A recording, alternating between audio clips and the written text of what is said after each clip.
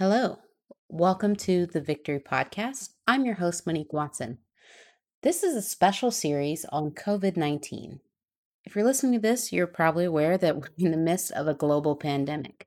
And I wanted to use my professional experience as a public health professional with a master's in public health to engage with other health professionals, both in the arenas of medicine and public health, to talk about this global pandemic, talking about its impact, the vaccine, what we all can do to keep each other safe.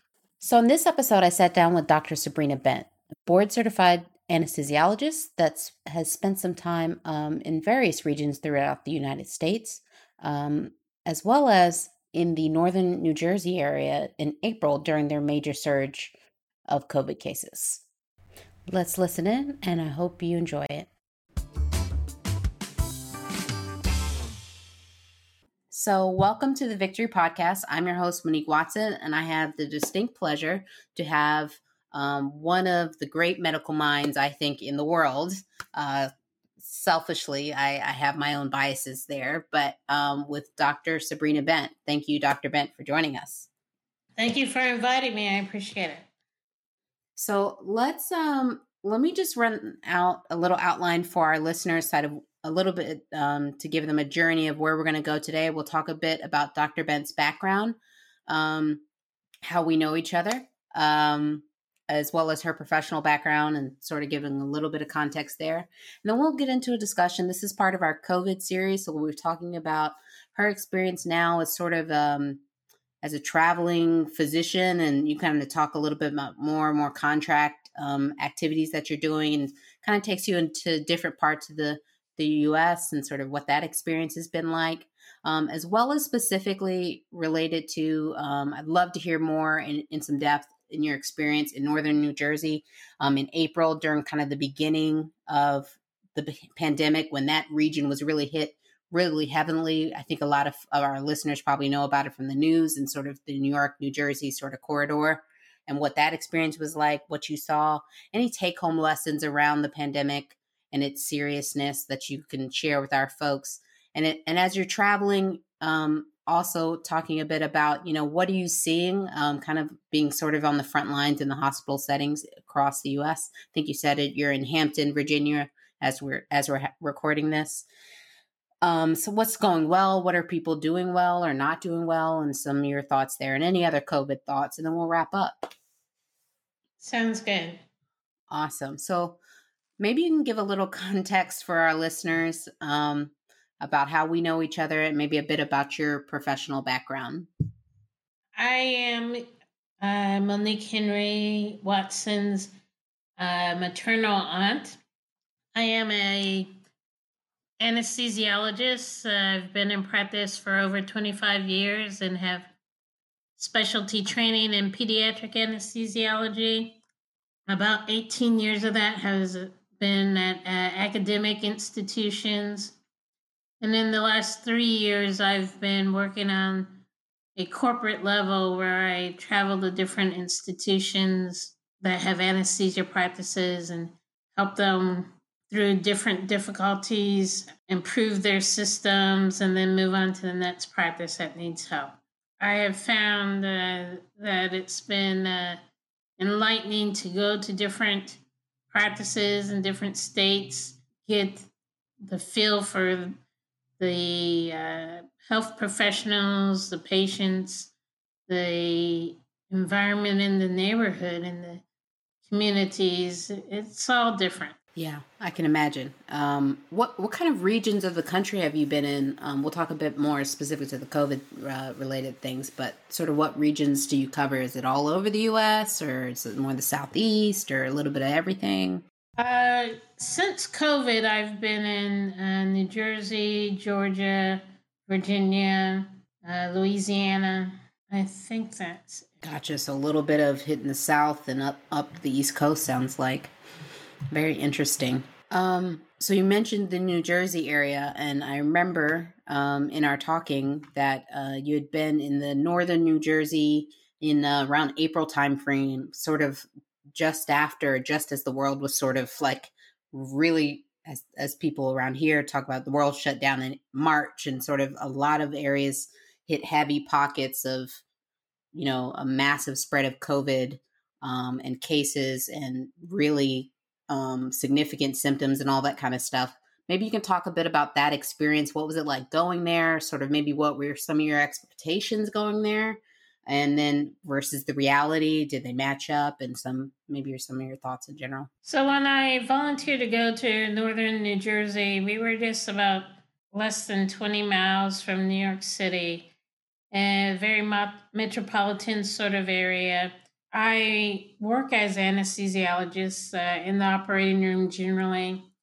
Uh, However, I found out sort of by surprise when I got to New Jersey that they didn't want me to work as an anesthesiologist specifically, but as an intensive care unit doctor to take care of COVID patients that had been intubated and were in the ICU.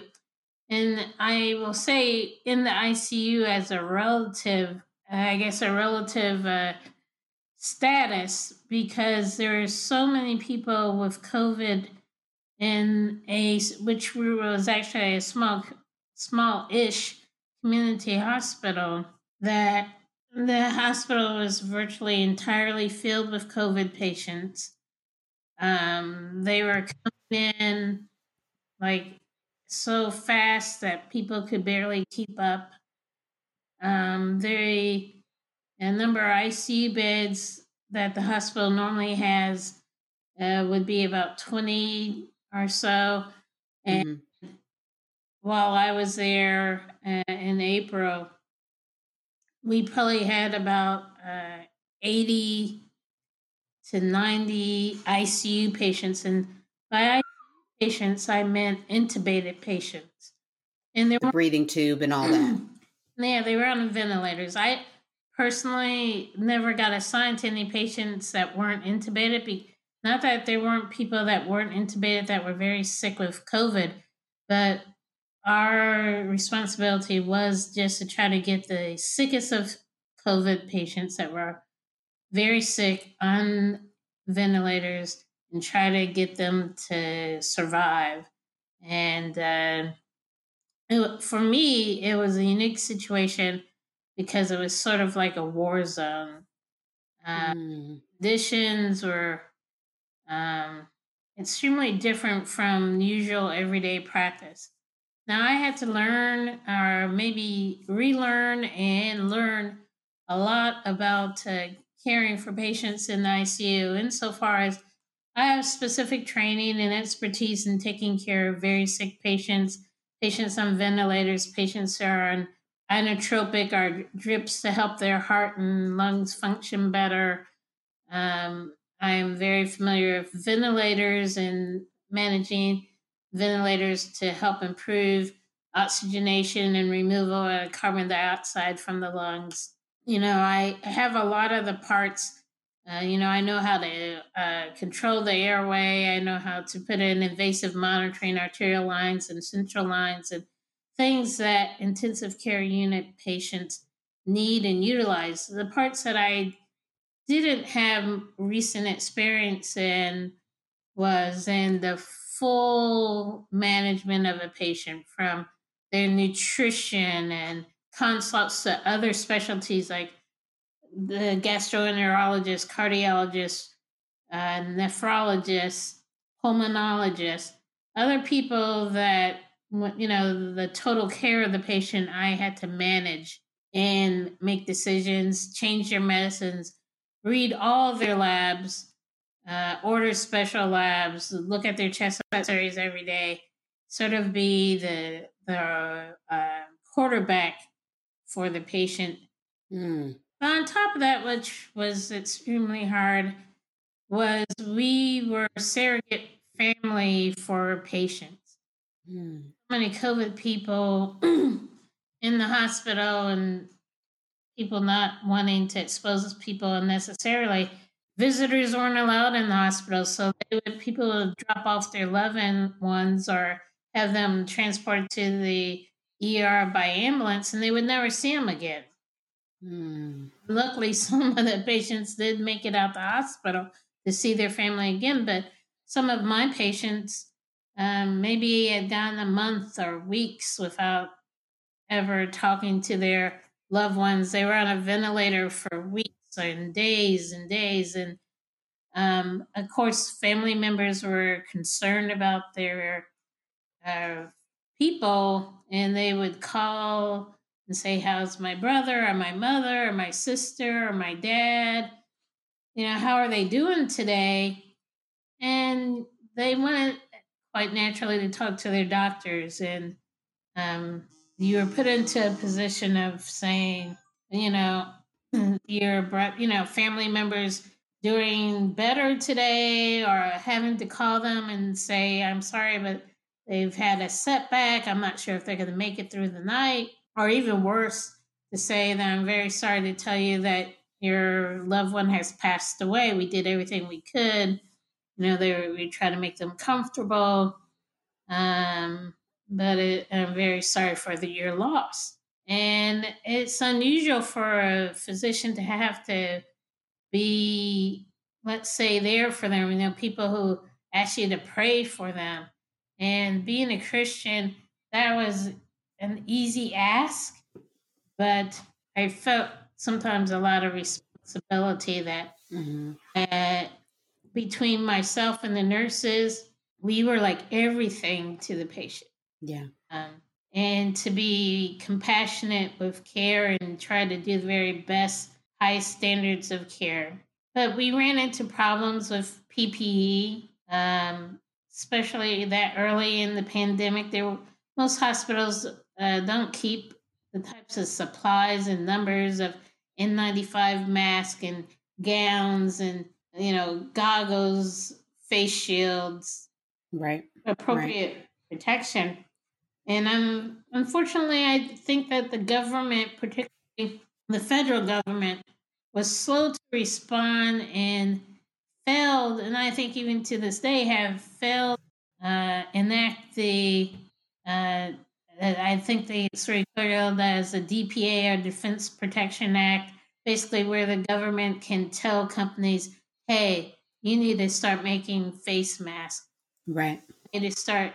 There was a big thing about ventilators, and we did need ventilators. We were working with Army ventilators that have very limited functions. We were using devices that aren't normally used for long-term ventilation and things, and trying to make it work. But there were basic needs. It was a little, I might say, even scary or intimidating, because although you and I, as well as the other healthcare professionals, were there to help save lives, we didn't want to get sick with COVID and potentially our own life at the same time. Yeah. So our PPE, we felt, was very vital. Part of the reason why I was at this one hospital is because the intensive care unit doctor came down with COVID, and he was out of use for weeks. Right. Yeah. And there were doctors that were intubated, and doctors that have died, and nurses from COVID, even at that time. In comparison, for example, in my normal day-to-day in a regular hospital, maybe once a day you hear a code blue, maybe twice a day. There were a lot of days, like virtually every day, that there was a code blue, meaning like a cardiac or pulmonary arrest. A person was near death, like every 30 minutes. That's like a lot all day of long. stress, like to be on that, because just for context, I've shadowed you and other doctors in my days of doing clinical research before my current job, and just been in different hospital settings. And that's something that, sort of similar to the movies, right? Like, or television, where code blue, as code is called, and everyone who's available and able to rush to that patient to solve it, they're there with the carts and trying to do everything they can to revive or sustain the life of this person. So it's almost hard to fathom that, like you said, it happens one or twice, but to be in that almost at the half hour, like someone else is coding, it's just very intense emotionally And just from an adrenaline sort of perspective, I can hardly imagine. It's so crazy. And that So, was tough. yeah. What are some of the things? Do you think there are things you mentioned that was sort of like in April? As you're traveling now, you're in, as we mentioned in the beginning, you're in Hampton, Virginia. Are you seeing that maybe there's some peak improvements as far as where I know that we're in a second wave now, deep into it in some places, just starting it in others. Um, are you feel like you're sort of like in Groundhog Day and that it's sort of the same, or you think is there a better grasp that you're noticing from the places you've gone to, or varies maybe? Well, I think, early on in April, we didn't know what we were dealing with. We weren't sure of all the best ways to treat it. We still had, you know, even my ICU patients for a very long while were on the hydroxychloroquine and things like this. As the president said, oh, I think that is effective. And he had no scientific basis to prove it. And it turned out that that wasn't a good drug for people. They eventually stopped using it. But we didn't have our treatment regimens figured out and what worked and what didn't work as much. It was like a learning process for the healthcare community because we hadn't dealt with a virus or a disease like this before, and especially on such a high level. So I think we've gotten better at treating the disease. And so I think that the survival, even in the severe cases, is better than what it was initially. But clearly, based on the current statistics of, you know, nearly a couple 100,000 people being infected every day, over 3,000 deaths every day, that there's still a lot of treatment and prevalence of the disease. It's probably worse than ever. We're just a little bit better at managing it. We've also learned how to survive a little bit with, at first let's shut everything down, let's figure out where we are. And I think that was the right initial response. Obviously, there's been dramatic economic and social change that has occurred on every level of everyone's life, from school to work to shopping and eating and socialization. And economically, people lost their jobs. People are struggling sometimes in certain industries, obviously, to just make ends meet. And there are a lot of catastrophes going on in the world economically and so forth. So I think we've gotten better at managing it, but some of the basic things that could have taken place early on as we knew it, like maybe we didn't know that much about masks, but we've known for months about, masks make a difference, social distancing. And still people don't get it. There's still, I think obviously we're better at wearing masks. I think we're in the neighborhood of over 70% of people wear a mask. The problem comes in is it doesn't take a lot when you're talking about 20 or 30% of 350 million people in a mass.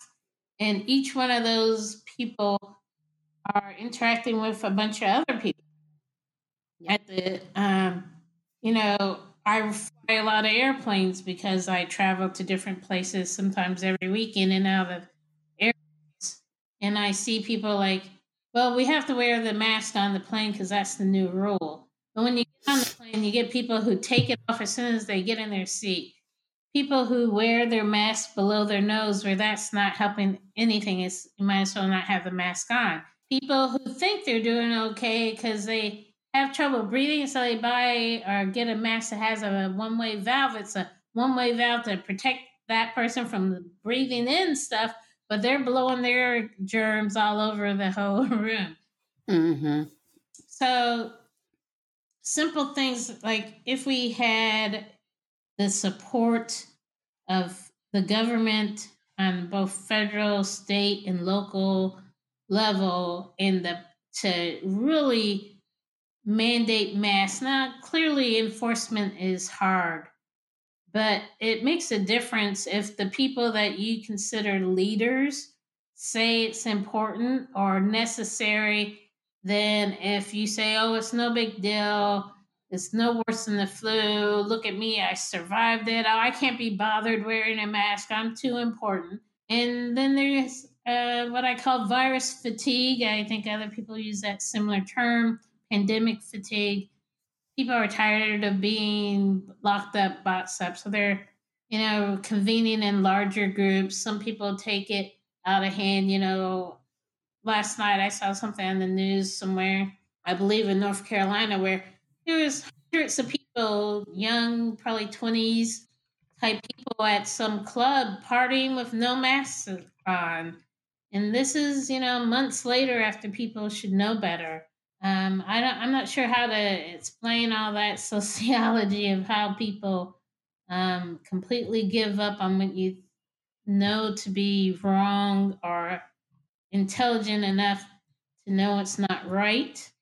And then there's responsibility on the owners of these establishments for allowing it to go on. And maybe I get it a little bit. Maybe these people are broke and they're trying to pay their rent. And they're like, hey, I'll take a chance on these people's lives, take their money at the door, let them buy drinks at the bar.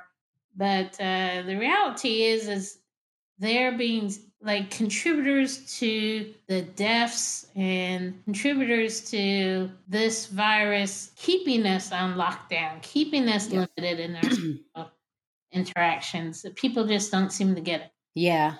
Yeah. It's funny because I posted something on Facebook. I don't know. Make sure listeners follow at the Victory Pod on Facebook, Twitter, Instagram. But that I basically posted that the longer you don't comply with social distancing and mask wearing, the longer we're gonna have to do social distancing and mask wearing.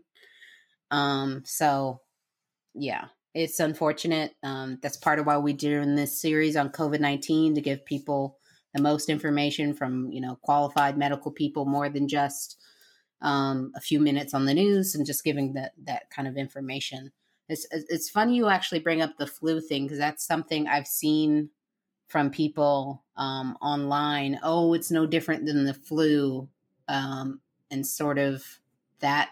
Are you hearing that, seeing that from patients or around the communities that you're working in? So it's true. There are people who get COVID.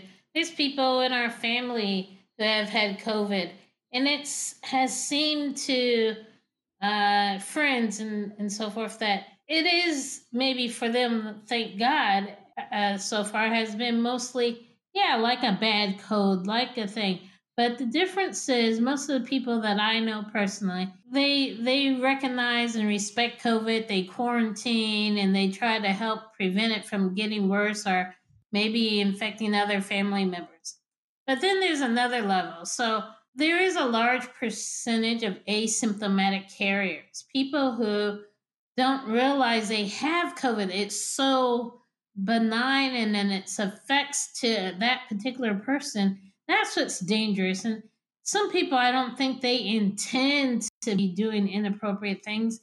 I think, especially these days, and for months, that if you clearly were coughing and had a fever, hey, it's COVID, maybe I should stay home. Those aren't the people that are causing the trouble uniformly, I believe. It's the people who do have very few symptoms. The problem with this virus is that you don't know, because you're spreading the virus all over the place by not wearing your mask, by not socially distancing, by not washing your hands frequently, which also helps. But what you're doing, you don't know who's going to be the one on the ventilator, the one that's going to die. Right now, there's no good predictability about who's going to die for sure, who's going to have a serious outcome. Even though they live, they may, still have morbid consequences, bad, brushes with near death or end up in the hospital.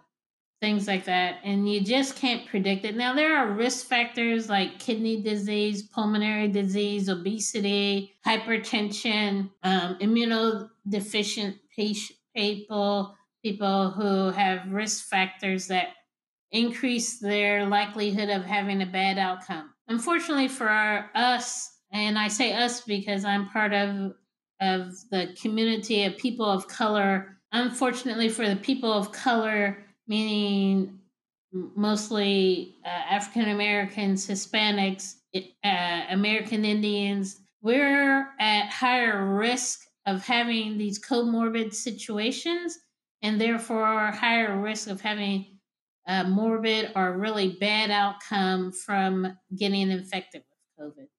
Mm-hmm. And part of that is because of the health disparities that exist in the United States and have existed for decades.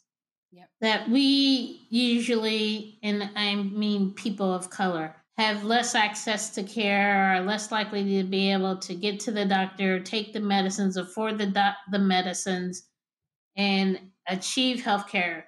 Then we have socioeconomic things like maybe more of us live in apartment buildings instead of single family homes. And so spreading the virus, people up and down elevators, touching buttons and common areas and things like that. Not having having to use public transportation, which is like a little petri dish for passing the vaccine on. I can only imagine if every single day I had to go to work on the subway or a train where there's hundreds of people that are almost impossible to social distance. Mm-hmm. So, there's a lot of things that affect us more. But be clear that this virus knows no race or sex or any type of cultural differences or that doesn't care if you're part of the LGBTQ community. It doesn't care who you are. It will infect all of us. And the only reason why some of us are doing better is maybe less virulent virus, maybe that there's some more pathogenic viruses out there that it's mutated and maybe you get the really virulent virus, maybe you get a low dose of the virus, maybe your immune system's a little better. But it's my feeling that there's not like genetic differences, but if you get in the main focus of COVID is the lungs and pulmonary problems. And these things lead to sepsis, and then that starts to involve all the organ systems, the heart, the lungs, the kidneys. And if you already have a disease of those organ systems, it quite naturally might make it worse than now on top of lung disease, now you're in kidney failure. I saw that type of thing often. And then there's another thing that's new with this virus that hasn't been talked a lot about, and I want to say something about that too, is there's an increased hypercoagulability, which means increased risk of developing blood clots.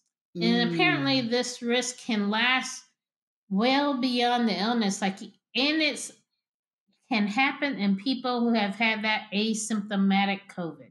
And a lot of them don't know it.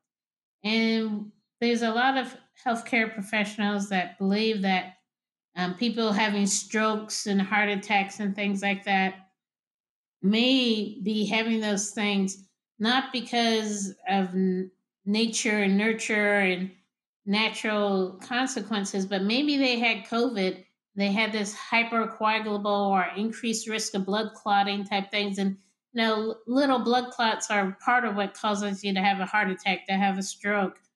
And there's been people who have died of this subsequently after having survived the virus. People who were hospitalized who probably died as a consequence of some of the clotting that occurred. So we need to know more about that. I personally have been telling people I know who get COVID to stay on the baby aspirin every day for like a year until we get this figured out because it has very low side effects, but may help if you have developed COVID. That you might take that as a little prophylactic. Now, I have no proof that that works, but It's it's one of one those of things those that things can't that hurt. it's very little hurting, might help, and it's worth trying out. Definitely something we'll capture in the show notes as some tips, just as a general something to look into. And we'll see as more research comes out about, the CDC and the associated hospitals and research entities that they work with. There's more and more information coming out every day. And it's actually exciting in a way, for as a scientist and a person of STEM background yourself. I think at the sort of, I can't even call it a silver lining, but something that is at least, I think, encouraging for people, in that all of this is at the forefront, and it brings people's knowledge and medical knowledge a lot out there. The information at least is out there, whether people take it in and absorb it and actually apply it to their lives. But I think I've gotten more questions about how vaccines work, and, how does that go, and how the development, and, how is diseases transferred, all that kind of stuff. So, yeah, it's been interesting. Any other COVID-19 thoughts, comments that you'd like to talk about? So, one thing that's sort of newish, hot, is the new vaccines that have been approved by the FDA, the CDC, and things like that. And my comments are that these are very new, novel vaccines that have never been commercially produced before. And I'm talking about the current ones that are either just approved or expected to be approved in the United States in probably the next few weeks at the latest. The messenger RNA vaccines. This is a new technology. It's an exciting technology. And it's my extreme hope that it will be everything that they say it is, that it has 95% or 90% effectiveness, and that it's safe, and it's going to help us eradicate the COVID virus, and not just in the United States, but in the world. But what I want people to know and think about is, one is that it's going to take a long time to vaccinate, let's say, over a couple 100 million people twice. Right now, they're recommending two injections, 2 doses a month apart. And being a former or researcher, it's always been hard in medicine to get people to come back, and come back timely, within a month, for follow up, to get another dose, because, they have to take off work, or, they have to wait in line, or who knows on how this is going to go down. But we aren't going to get everybody vaccinated immediately. And then there's my, as a researcher, concerns. Like I said, it's my hope that they really got this right and it's completely safe. I do have concerns about how fast it was developed, and they, may have more today than they have, a week ago. But the studies that they have shown health professionals have indicated that they've tested over 40 some thousand people in this phase 2-3 trials with the Pfizer vaccine, for example. But only and people are randomized to a placebo group and to a vaccine group. And they showed some great differences and some great, very effective things. But there's so much we don't still know. Out of that, let's say 50,000 people that have been volunteers, about 80% of those volunteers, and this is just some data that they put out by the CDC, but like over 80% were white people. And only less than 10% of the volunteers were black people. 26% were Hispanic. But that's partly because they did the study in South America, I think, one of the large sites. Only less than 1% were Native Americans or Alaskans. Only 4% were Asian. Only 22% were over the age of 65, which is considered a high-risk group. So a lot of us people, the people of color, only made up about 20 some percent, of the full study population. Mm-hmm. So we don't know, maybe, is it the same in blacks and whites? You might say, well, you just said previously that you don't believe there's genetic differences. But that they also, I haven't been able to find, is how many of those volunteers had asthma, had Or lung the disease, pre-existing had all conditions. these Yeah. pre-existing conditions, hypertension, and on multiple medications. How many of those, subjects, how many of those white people had it? How many of any of those people had it? And what were their outcomes on? What were their side effects? And so when you're considering you're going to vaccinate millions of people, Yep. one of the most common reasons of not finding things that exist in research is undersampling. That maybe they just haven't tested enough people to find out what the side effects are. It was quite interesting that in the UK, like virtually on the first day they start making it a vaccine available in the United Kingdom, then they figured out that if you have severe allergies or reactions to allergies, like, people who may have anaphylactic reactions to, To I don't know peanuts, what, let's say. peanuts or something. Yeah. Oh, you shouldn't take this virus. Well, so they're saying that in the Vaccine. first probably 20,000 people, they never picked up on that. It only happened, and I'm not saying that this wasn't the net, whatever, but the idea is that when you start testing and giving things to more people, we're going to find out more about it. Now, a good thing for the average day American is that the order of receipt of the vaccine from like first responders, healthcare workers, people in nursing homes, that by the time it gets to the average everyday person, we'll Mm-hmm. know a lot of that information. Yeah. But I think from talking to healthcare professionals, people who know a little bit about science, they're a little nervous about taking the vaccine because they feel like it may not have been tested right or appropriately, or that we know enough about it. So Yeah. it's surprising to me how many healthcare professionals, including myself, have concerns. I'm hoping that it's going to be great, but I feel like we didn't get full, good testing in a diverse population with multiple comorbidities. And maybe we could talk really quick, and I think I'll address this with one of my other interviewers. Some of the challenges there, my mother does. They're doing different clinical trials, whether it be for this or that or the other. There's challenges, and maybe you can speak to it as a working more in academia in the past and researchers and all that.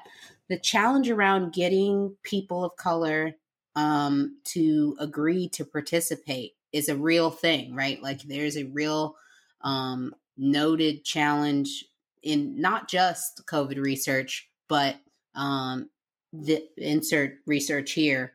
What are your thoughts there? I know there's historically, just to give context, historically speaking, I'll speak to the African American community because it's one I'm a part of and I can speak most knowledgeably about, is that there's a long history of, we talked earlier about poor health outcomes that exist for a variety of reasons, whether it be social economic status, access to health care, access to the proper nutrition, all of these kind of things. And that combined with poor health outcomes and health disparities that exist, that combined with the history of mistreatment to minority populations in as recent as, far but reaching as the Tuskegee experiments to, mass sterilization that's gone on in the Native American communities. Still some ongoing, I want to say within the last 5 years, there was some sterilization, involuntary sterilization of female inmates that's gone on and been reported upon. So there's a history. So in some ways, rightfully so, for people to be suspicious or apprehensive of the medical community at large from a 30,000 foot view. And I wonder your thoughts on that, how that then weighs into, to your point, of their level of participation within these studies leading up to this vaccine or other things, and sort of what your thoughts are there. So clearly, that's a big problem. It's not necessarily the researchers' specific problem. These disparities in health science research have, as you mentioned, existed long before COVID research started. And there is a general mistrust. Unfortunately, in the, let's say, communities of people who are people of color, people who are in lower socioeconomic classes, or people who are at risk sort of populations, or vulnerable populations, we like to say in research. It's hard to have trust because the trust goes back not just decades, but centuries in many ways.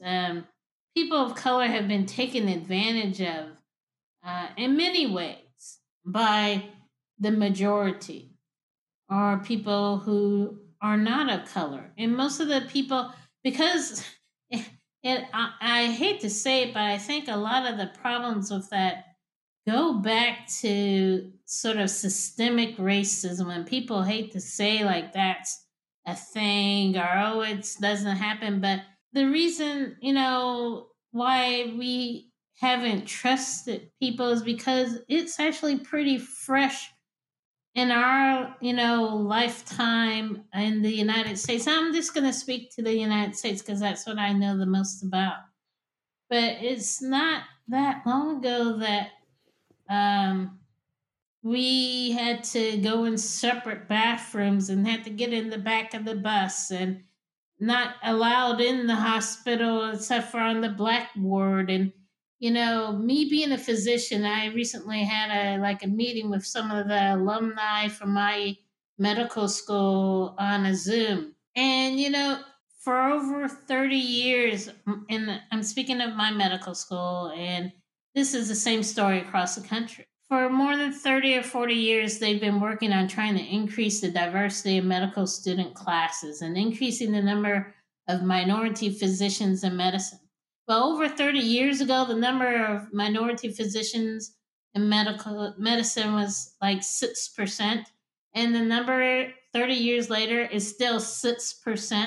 The number of women is still just a couple of percent. So with all the programs to try to help things, it hasn't improved because people generally like to hire and accept into residency programs and to work in private practices and stuff. And they like to work with people that look like them still today. And we don't get treated 100% the same as the people who aren't of color. And then when you add the systemic racism that perpetuates through the community, where we've been taken advantage of, sometimes you think of slavery like, oh, that must have only been in the 1800s. But it was like 400 years of slavery. 400 years of slavery. And a lot of people, they think of slavery, that was probably just in the 1800s. That was just probably maybe 100 years. But in this country, it was like over 400 years. So you have to fight.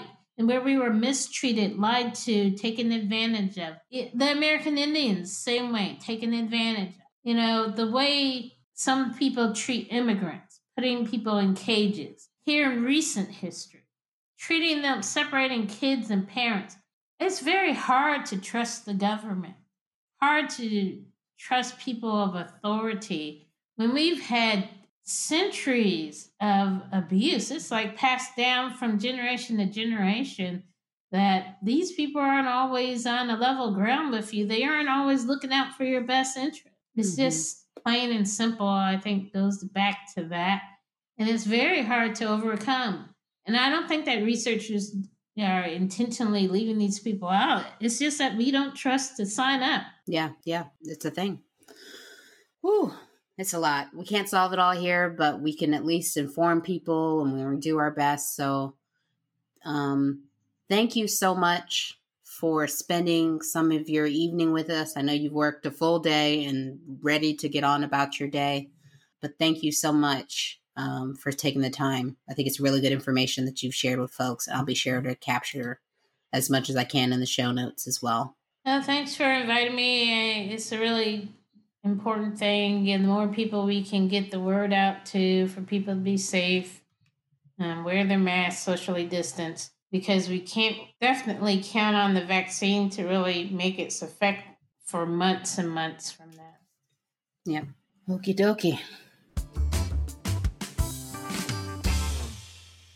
So thanks again to Dr. Bent for taking time out of her busy schedule to sit down with us.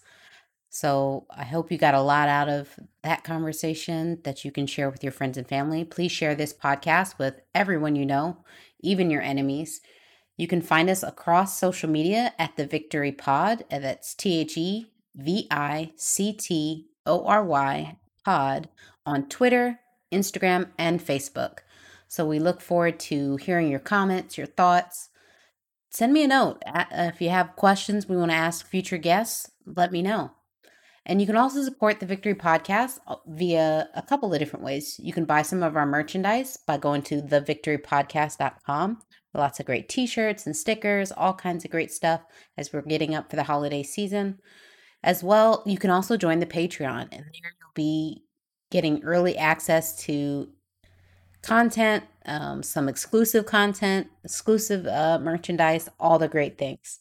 So check us out there and find our merch and Patreon page at thevictorypodcast.com. So I'll end this episode as I do every episode. Every problem has a solution. It's whether you're willing to do the work to find it. Let's do the work and be victorious.